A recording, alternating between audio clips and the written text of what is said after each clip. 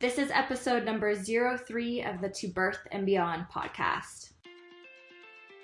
We're so excited to have you with us on this episode of To Birth and Beyond. I'm Jessie Mundell, mom, kinesiologist, and fitness coach to pregnant and current moms. And I'm Anita Lambert, mom, pelvic health, and orthopedic physiotherapist with a focus on women's health. On the show, we provide information and education on fitness, the pelvic floor, fertility, pregnancy, birth, postpartum, and women's health. We offer a brave space to have candid and vulnerable conversations on the struggles and joys of motherhood, including all aspects of our physical, mental, and emotional health. While you're listening in, please remember that the information on the show is not meant to diagnose or treat any medical conditions. Please speak with your medical provider for all things related to your healthcare. We're so excited to have you. Let's dive into today's show. Hey friends, welcome on to another episode of the To Birth and Beyond podcast. I'm Jessie Mundell. And I'm Anita Lambert. Today we are going to be talking about diastasis recti, the myths and the facts. We want to get clear on what diastasis actually is, bust some myth, understand some facts about it, and discuss diastasis in relation to pregnancy and post-pregnancy life and exercise. So, Anita, kick us off. What actually is diastasis recti? Yeah, and there's so many names too. So you may have heard of diastasis recti, diastasis rectus abdominis. There's a lot of names, but they all mean the same thing. So basically it's that our outer abs, so if you think of our six-pack abs, are sitting farther apart. So it's not that there's actually a cut. If there was actually a cut, that would actually be a hernia. So I think sometimes there's a misconception of what it is.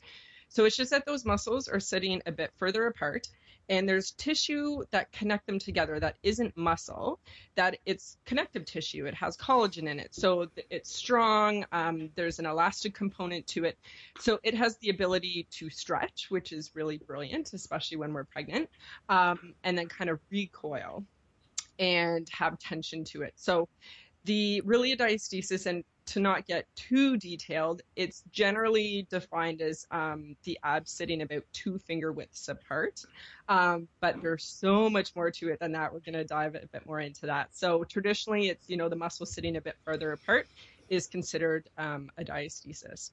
Mm-hmm. Would you agree with that, Jess? Is that what you, in terms of talk about it? And I really think traditionally, yes, it's about how wide it is, about this gap and about closing the gap. But what we want to kind of bust some myths today in terms of, it's not just about the width.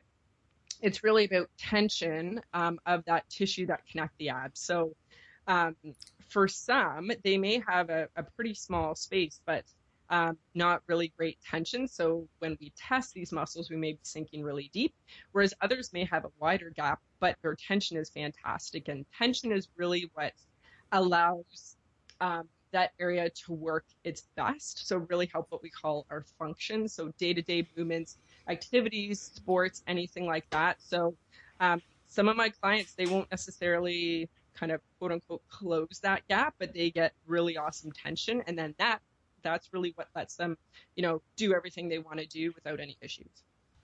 I think it's so important, one point that you mentioned there, about this being a smart function of the body, especially if we're speaking about in pregnancy and post-pregnancy realm, like we are during this discussion of diastasis recti. There are other scenarios in which you can develop a diastasis, but we're going to really focus this conversation onto pregnancy and post-pregnancy life.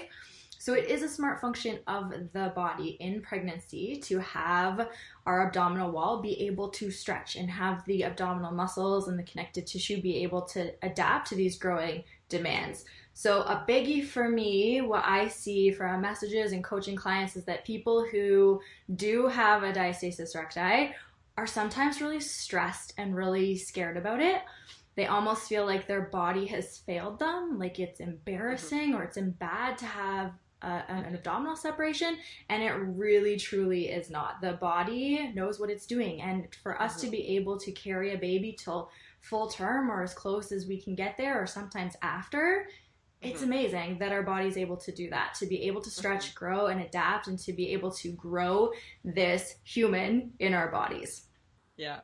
No, it's so true. And I totally agree with you that I think right now a big part of well, you and I know talk about this a lot, is kind of decreasing the fear around having a diastasis. And we're going to talk a bit more about um, there's all different, degrees. I like to call it degrees of diastasis. So when we're checking above, kind of a spot above the belly button, at the belly button, and below. So there's 3 areas you may have kind of this separation or diastasis happening, and everyone will have it different. Some people it'll be mainly in 1 or 2 parts. And how we talked about, if you may notice doming in that area. So for anyone who's wondering if they have it, if you've ever gotten up out of bed or any sit up or crunch type movement and noticed kind of a doming or a coning along your center line, that's a sign of diastasis. And it's a sign that that tissue may not right now know how to create really good tension there. But then once you learn how to use all the muscles that connect in, that can really make a difference even right away, or it just may need some time for those muscles to adapt and that inner core canister to really work its best to support that area. Mm-hmm. Yeah, I love that. And we'll talk a little bit more about how it actually heals in just a second. So we'll get there for sure. Mm-hmm. I think a biggie is just remembering that we can trust our bodies during pregnancy to do what it needs to do, and then know that we can heal well postpartum. So if you do have a diastasis in pregnancy, know that that is a really normal situation to find yourself in. And I think both Anita and I experienced that exactly. And then again, knowing that it is absolutely possible to heal postpartum, and in most cases it does heal well, and especially with a little bit of TLC in terms of, say, working with a pelvic health physio or doing a specific program, working with a trainer who specializes in these areas, it is so possible to heal well postpartum. So do not stress about that. Yeah, I think it's a big part, is like just knowing what to do to help promote. And when I see clients during pregnancy and they're not sure if they have a diastasis, or maybe someone else told them that they did, and we check in, we go over it, the biggest thing I'm like is, debunking those fears, but then letting them know, like, during pregnancy, we're going to do everything to support the area, and then have a really awesome plan in place postpartum to help heal. And as soon as we start talking about that, they're like, oh, okay, this isn't a horrible, horrible thing. That's not going to heal, right? Mm-hmm. Yeah, absolutely. It really gives you a sense of hope when you get to have those conversations, and to just relax and to let your body do its thing and know that you have strategies in place to support yourself. So I think a good, or a common question as well, is, why does this happen? So we've talked about during pregnancy why this is kind of a brilliant mechanism of our body. In terms of, as baby and our uterus grows, our body has to adapt to that. So it makes sense. But then how we talked about, everyone has different degrees to it, and how it heals, and even how much it presents in pregnancy. And so why does this happen? So Jess and I want you to know there are actually a number of reasons why it may happen, and there may not be a pinpoint specific factor for you. It may be a combo of these. So some of them is, like, even starting with genetic tissue. And this isn't something, again, we can control because it's genetic. So I've seen that before too, with clients, that just sometimes their tissue is more lax. And kind of when we start talking about it, they may be mentioning, my mom or my grandma, like different things that may be coming up in terms of genetics with that. So that definitely can play a role with how it presents, but also even kind of how quickly things heal. And then also even like our size in terms of torso and our stature. So one of my good friends, if any of you have watched any Facebook Lives I've done with Hannah, who's a pelvic physio, she's about 5 feet, not quite 5 feet, so she's quite a bit shorter, and I'm 5'9". And I know, Jess, how tall are you, Jess? I'm about 5'7", so taller as well. Yeah, so Jess and I have a longer torso than, for example, Hannah. So Hannah will always joke how whenever, she's had 3 kids, and she's like, there's not a lot of space lengthwise, so babies have to go somewhere. So they're going to be more outwards than, per se, when I carried Pippa. And that's just our body, like, in terms of our stature. And again, that's not something we can control either. So just be aware that's part of it too. What would be some other factors, Jess, that come to mind? Yeah, so what I typically see are chronic patterns in the way that mom holds or moves her body. So this is something that I had to dial into going into pregnancy because I, as an old gymnast, an ex-gymnast, I'm a chronic breath holder and a really good rib flare too. So those are my go-to patterns that I would live in and tend to live in chronically if I don't catch myself doing it over and over again. So if you just find yourself living in these certain positions always, again, to reiterate, it is never bad to hold your breath necessarily. It's never bad to be in a rib thrusting or bum gripping or tucking position some of the time, and it's really good to be able to move through those positions.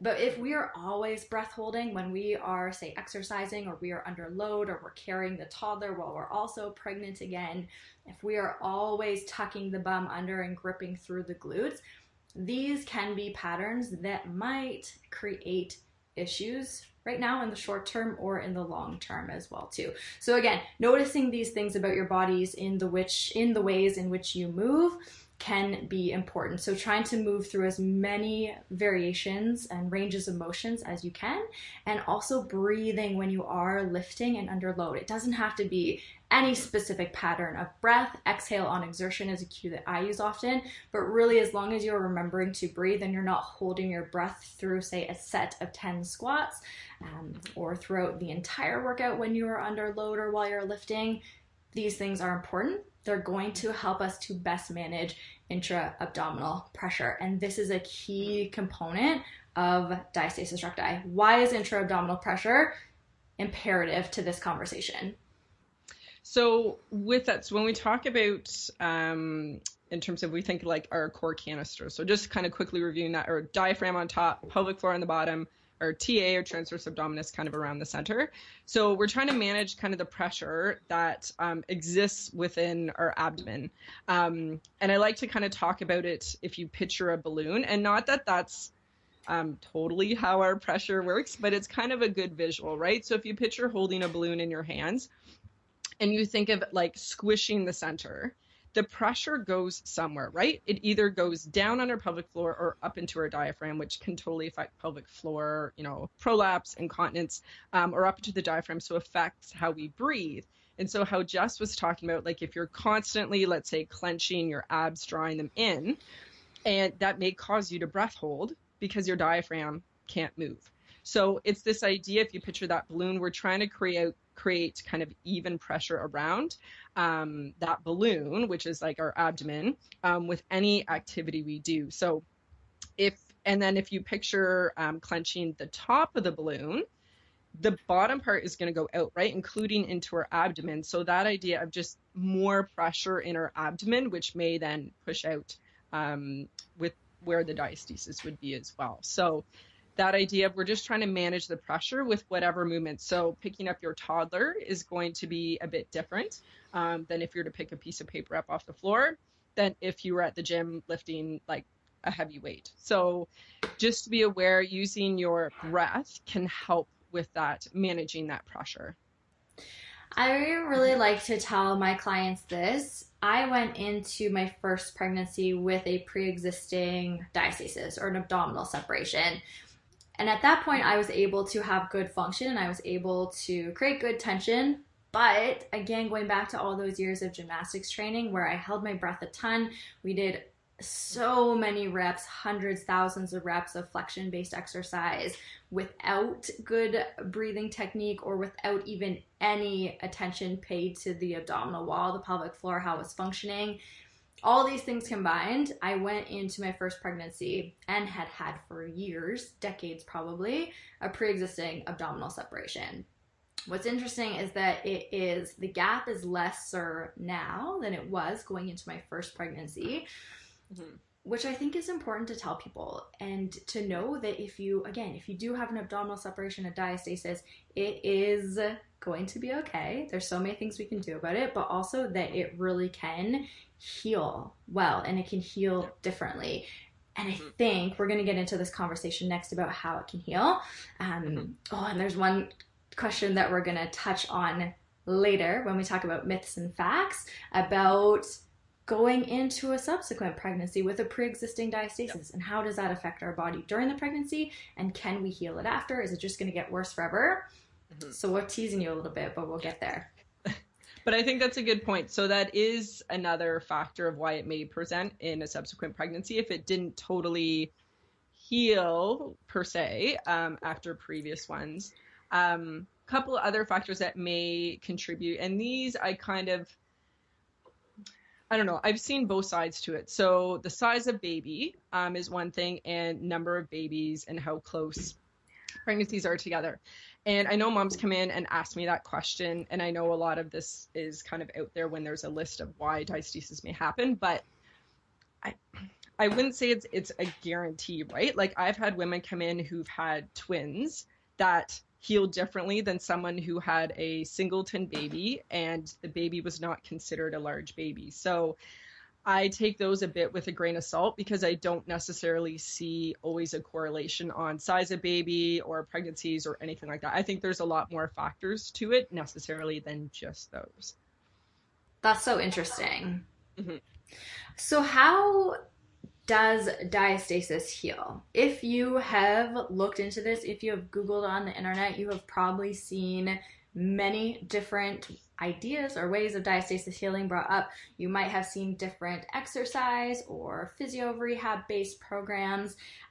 I have one as well, and there are some really fantastic ones that are available. The most important thing that we need to keep in mind always when we're talking about diastasis healing is what Anita was speaking about in the beginning. A healed diastasis is not necessarily that your abdominal muscles are zipper close again. They're not necessarily back together. There can be a remaining gap between those abdominal muscle bellies, and everything is functioning perfectly fine. So when we're talking about this healing a diastasis, we're not necessarily talking about a closed abdominal muscle belly gap. Mm-hmm. Yeah, I would totally agree with that.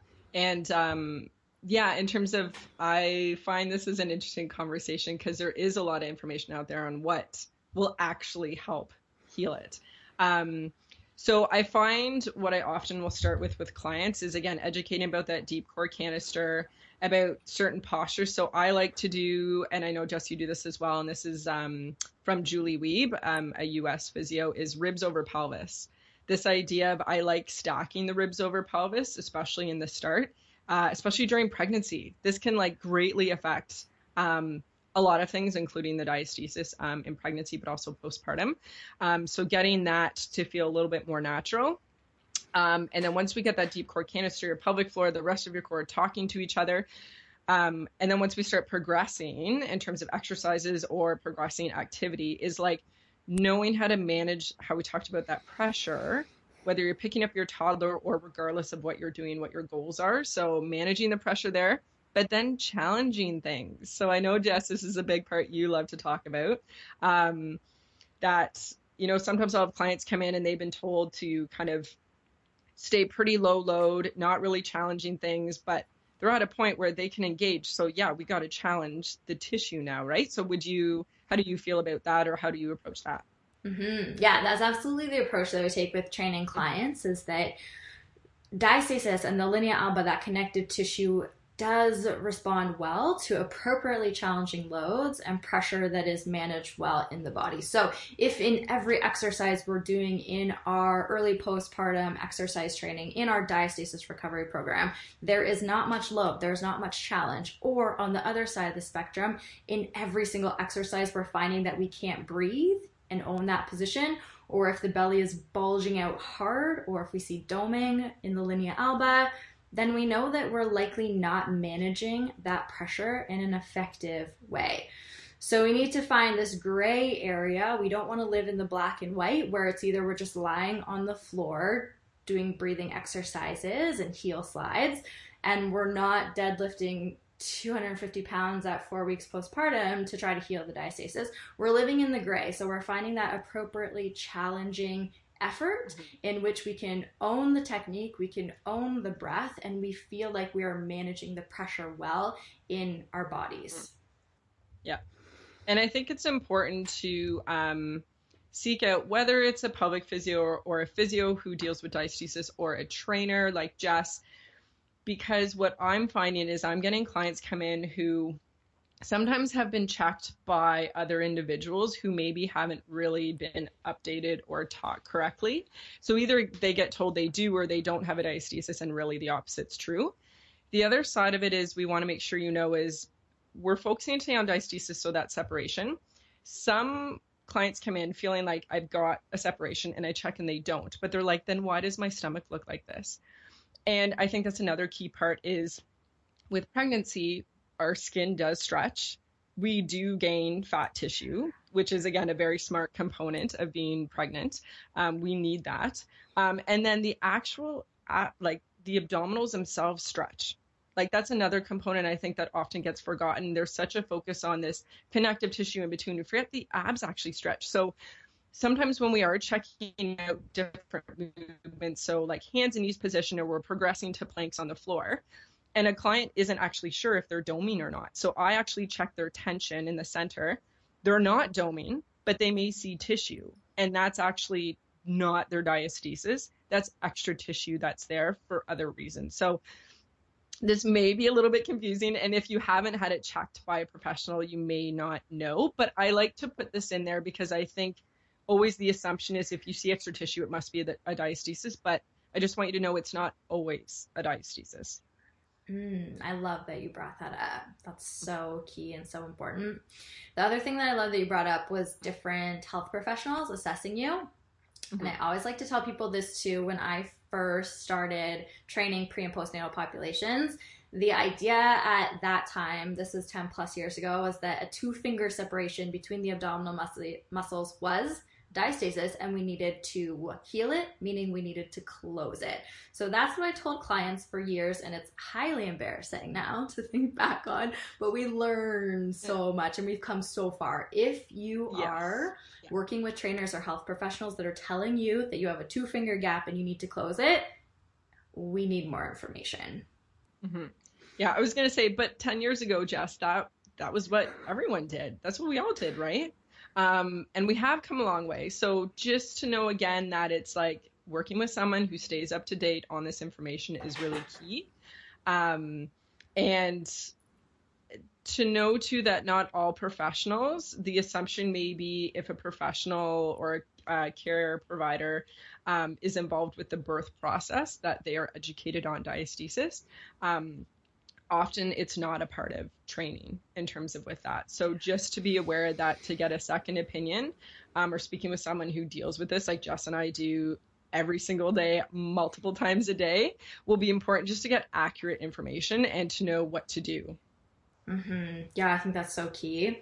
What I also found so interesting in my own postpartum number 1 experience with my diastasis was assessing it myself throughout and over time, and just noticing big differences that happened within those first, say, 6-8 weeks postpartum, but then also noticing the slow changes that occurred as we got further out postpartum, when I started getting more sleep, when I started ramping up my exercise and my loading a little bit when it was appropriate to do so. When I stopped breastfeeding, there were so many slight changes that actually occurred in what I could feel in the tissue. And what I'll say this time going into pregnancy number 2 is that I already feel, at the time we're recording this, I'm like 16, 17 weeks pregnant. It already feels a bit more squishy through my linea alba. I just think it's just so interesting. And when we approach this with a sense of curiosity, I just think it's like a total nerding out moment. It's just cool to feel what's happening in your body. Yeah. And to feel it for a different time, right? Like with Steele, because she was your first, right? So it's going to be different than your second, and just kind of what you've done in between, and even the knowledge you have now compared to a few years ago, just so many differences, right? The last point we want to touch on in terms of healing diastasis is nutrition. Mm-hmm. And there's going to be more studies, more research, more evidence-based to come in terms of nutrition and helping to support diastasis. Right now, as far as I know, there's not much, correct? Mm-hmm. There's not. I think some of the information out there, which isn't necessarily backed up by research, is this idea of collagen and increasing collagen in your diet. And I even talked to my naturopath about this to find out maybe there's, something out there I don't know about. And she agreed. There's nothing really out there to totally, say, yes, it's going to make a huge difference. But she said it's not going to harm anything. So it's that idea, I think, with nutrition is keeping, different nutrition ideas in mind that can promote general healing and all of that as well. Can't hurt it in terms of diastasis healing. Would you agree, Jess, with that? Mm-hmm. And personally, I did use a collagen supplement early postpartum with Steel. And who knows if it made any difference, might not have, but mostly what I found, it was just an easy way to get in a source of protein in a smoothie every day. So that was worth it enough for me. Mm-hmm. Yeah, I was the same always in terms of source of protein, and I used collagen as well and still do. Okay, so what was your experience with diastasis like during and after pregnancy with Pippa? Yeah, so during pregnancy, I'm trying to think of I know, so I kind of got a little bit of the belly button. I was surprised I didn't, like you. So I grew up as a ballet dancer and an athlete. So I was surprised I didn't go in with one. But I did end up, I would say it was I think I got to maybe 3 fingers at the belly button and about 2 fingers above. And that was kind of the extent of it. But knowing how to manage my pressure, because I was also, as a ballet dancer, grip, right? Gripping my abs, like always gripping my abs, but my ribs, like always like trying to bring my ribs down, but not in a relaxed manner always. That was just like I don't know, became like just not thinking about it. That's what would happen. So I think that was probably part of why that happened. But learned to manage my pressure and worked on that deep core canister. Didn't really have much doming, so I was happy with that. I was able to kind of maintain that tension. And then, postpartum, it healed pretty well. Like, and even kind of, I was just thinking that we were going to be recording this. I'm like, let me just see what's going on. And everything has been back. It's been back kind of for a while. So I think my belly button, maybe a bit wider than a finger, like almost 2 fingers. But that's also something to remember too. At your belly button, like it's never been completely fully closed, right? Because our belly button is there. So there is going to be a bit of a space there. And without knowing pre-pregnancy where you're at there, unless you're like Jess, who knew, who knows, right? So I feel pretty good with everything. And I'm just so much more mindful now of like gripping and my rib situation and all that, just keeping that in check as well. So yeah, and I'm sure we did very similar postpartum, like rehab, restoring ribs over pelvis, all those things. After I wanted to do everything I could just to promote an effective healing, whatever that was going to be for my body. Mm-hmm. We have pretty much twin diastasis experiences. That was exactly what mine was like as well too. My belly didn't get too big until the later stages of pregnancy. Again, just long torso, Steel was small, she had lots of room to kind of hang out. But I didn't really notice much separation until maybe going into the 3rd trimester. Mm-hmm. And then postpartum, it was probably at least 3 fingers at the belly button, 2 plus above and below, exactly like you were saying. And then it just gradually came back together. More tension came back in those early postpartum stages. And then again, like I was saying, even though I felt those dramatic changes within those first couple months postpartum, there was still more slow changes to come. Again, as we got more sleep, as I stopped nursing. So yeah, I'm excited to see what happens this time around and if it's similar or if it's different. What I'm experiencing now at this stage, early pregnancy, is that I look pregnant already, which is cool for me because last time I didn't at all until later on. So I'm just interested to see if it will perhaps be, say, a bit larger, a bit more severe, since my belly and my abdominal wall is going to be bigger for longer, or if my linea alba can handle that load since it's been through it before. Who knows? I'm excited. We'll talk about it more as we go here. We'll keep you updated. Yeah. So I know something we wanted to get into kind of myths and facts around diastasis. And so the first one we want to start with is, does everyone get a degree of diastasis in pregnancy? And we've kind of touched a little bit on that. And So, in terms of research out there, what it says, there is a study that does show that 100% of moms will have it in the third trimester, and another one talks about 66% in their third trimester. Those are kind of the two that a lot of people will talk about. So, between those numbers, I would say and this is just clinical experience in terms of what I see with clients, I have yet to see someone in their third trimester that doesn't have a degree of the traditional definition where it's at least 2 finger widths wide. A lot can have great tension. I've had some that don't have great tension, and we work on specifically what they need. But that traditional definition of 2 finger widths wider, at least at one of those 3 points that we talked about, I haven't seen anyone who doesn't have that. I don't know, in terms of Jess, what you've seen with your clients. Yeah, I would fully agree with you on that. I think that in most every case, there is going to be some additional widening of the linea alba from someone's normal when we get to the end of pregnancy, and especially if we are talking about getting to the end of a full term pregnancy. So the second myth is if you have a 2-finger separation, you have a diastasis that needs to be rehabbed. We sort of already talked about this because this is what I used to tell people. The short answer is no. Of course, there are other factors that need to be considered in that particular body when you are assessing them, when you are seeing them move. But as a blanket statement, this is just simply not true. Yep, I would agree. So everything kind of, we've already talked about this a few times in terms of there may be 2 finger widths, but if the client can generate amazing tension of that tissue, I'm not really concerned with it, and I let them know that as well. And it's just something that if there's any exercise or sport or activity or day-to-day things they want to do, and they're concerned, we'll just check the tension in that specific movement. And they know how to use their breath, they know how to control the pressure. And I just tell them, like, it's not really about fully closing that gap.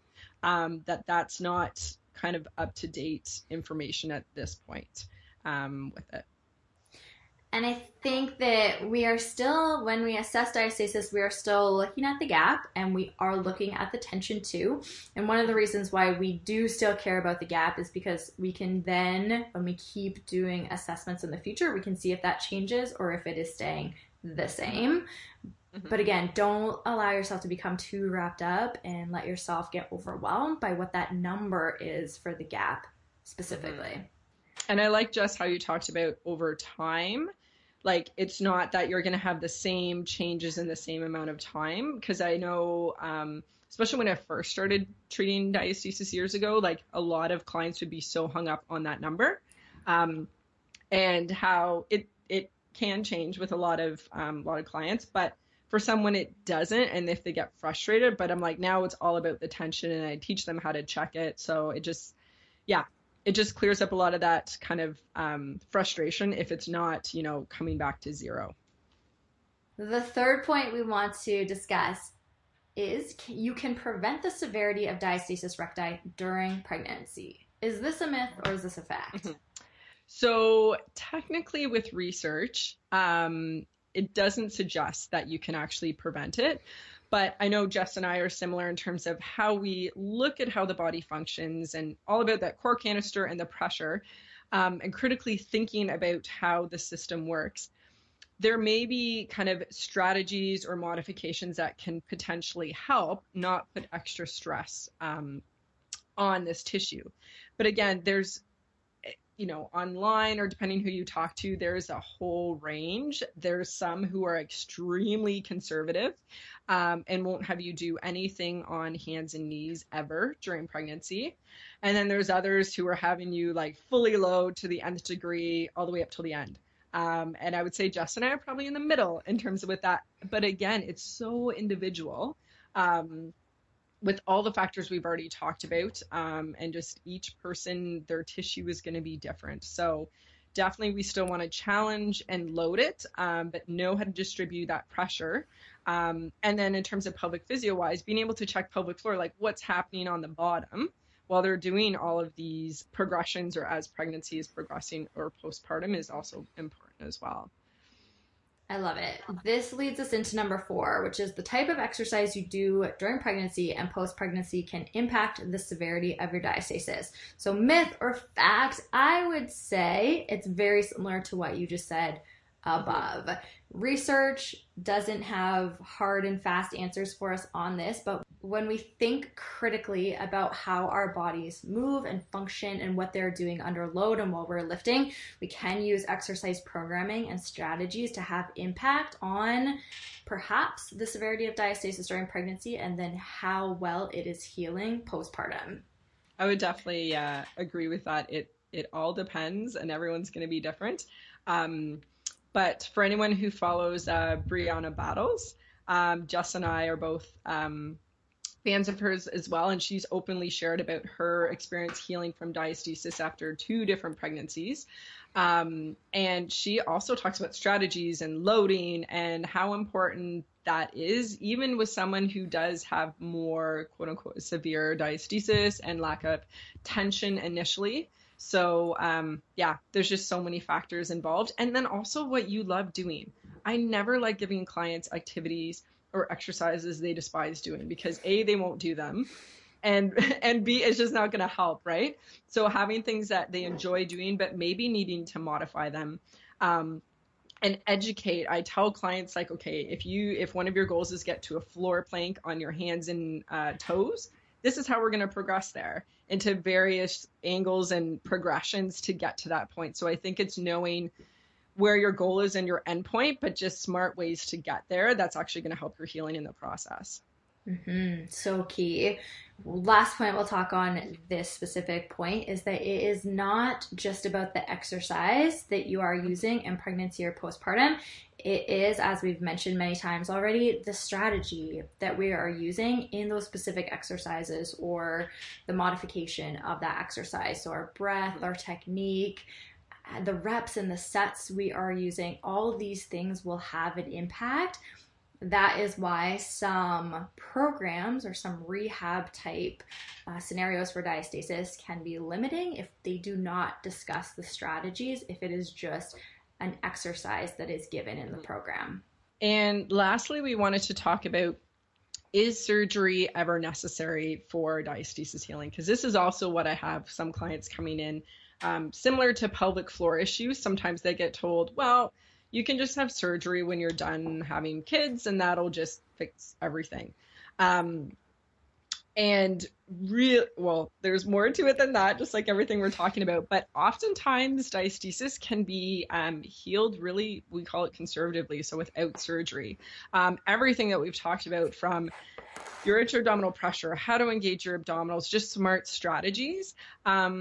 Sometimes what can happen is, even with doing all those and for an extended period of time, sometimes even as your muscles learn to engage properly, if tension doesn't necessarily get created in that linea alba and there's other issues going on, or you can't necessarily get to your goals because you can't get that tension, then at that point surgery may be a good option. But yeah, what would you say in terms of with your clients, Jess, in terms of how do you talk to them about kind of if surgery would ever be really a recommendation? So there are guidelines that I use from Diane Lee, who has basically just written on this topic. She has a blog post about it or an article. I think what she says is 1 year postpartum, at least, you're done having children, you have worked with a physiotherapist who specializes in diastasis recti treatment. Those are absolute minimums. Those are the basics. What I also love about Diane Lee, though, is that she talks about effective diastasis surgery, and she works with a specific surgeon in the Greater Vancouver area who is the only person she trusts. I really like, and I use the same protocol that Diane Lee talks about. I've had 2 clients get surgery ever for it. And that was after working for a period of time. Their muscles were able to connect. But the one in particular, like, she just wasn't getting tension. She worked with a personal trainer. Like, she did everything. And just that tension wasn't able to be created. She got the surgery actually when I was going on mat leave. And I was able to connect with her after. And she said it it was a really great decision for her. It's what she needed. But putting all that effort in before was really helpful with her recovery after. She continued seeing another physio when I was off. But those muscles, knowing how to connect before you have surgery, super key for after. So I guess the main point is it's not just a tummy tuck. There's much more to it.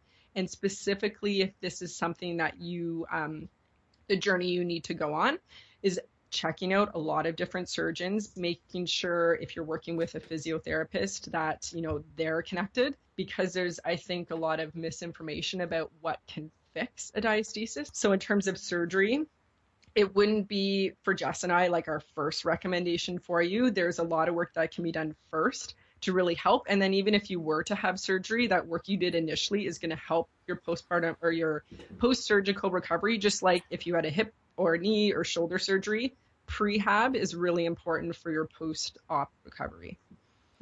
Yeah, so helpful to hear all that. Such smart points. I think we have touched on it all that we wanted to. Was there anything else you wanted to mention? No, I think that was great in terms of a discussion. I do want to say in the show notes, we're going to be having some links to different resources from Jess and I, so that you can also visually see how to test your diastasis, because I think that's the hard part with the podcast is we can't visually show you these things. We're trying to describe them so that you can hear them, but it's important to see them. So make sure we'll talk a bit in a little bit about the show notes, but check out those references and resources so then you can check this yourself. All right, friends, main things about diastasis. Do not stress yourself wild over it during pregnancy or postpartum. Your body knows what it is doing during pregnancy. There are strategies that we can use during that time to hopefully prevent the severity, but also knowing that diastasis is a normal part of that experience for many people. And postpartum, we can absolutely heal it well, and working with a health professional who specializes in diastasis healing can be paramount to your recovery as well. During pregnancy and postpartum, things that we recommend to our clients: learn how to breathe well when you are in challenging positions that are requiring of you physically. So when you are doing exercise, when you're lifting kiddos, when you're carrying the groceries in, pay attention to the strategies that you are using in terms of your breath, your technique, and then also notice how you are managing that pressure, especially if you are doing specific exercise sessions.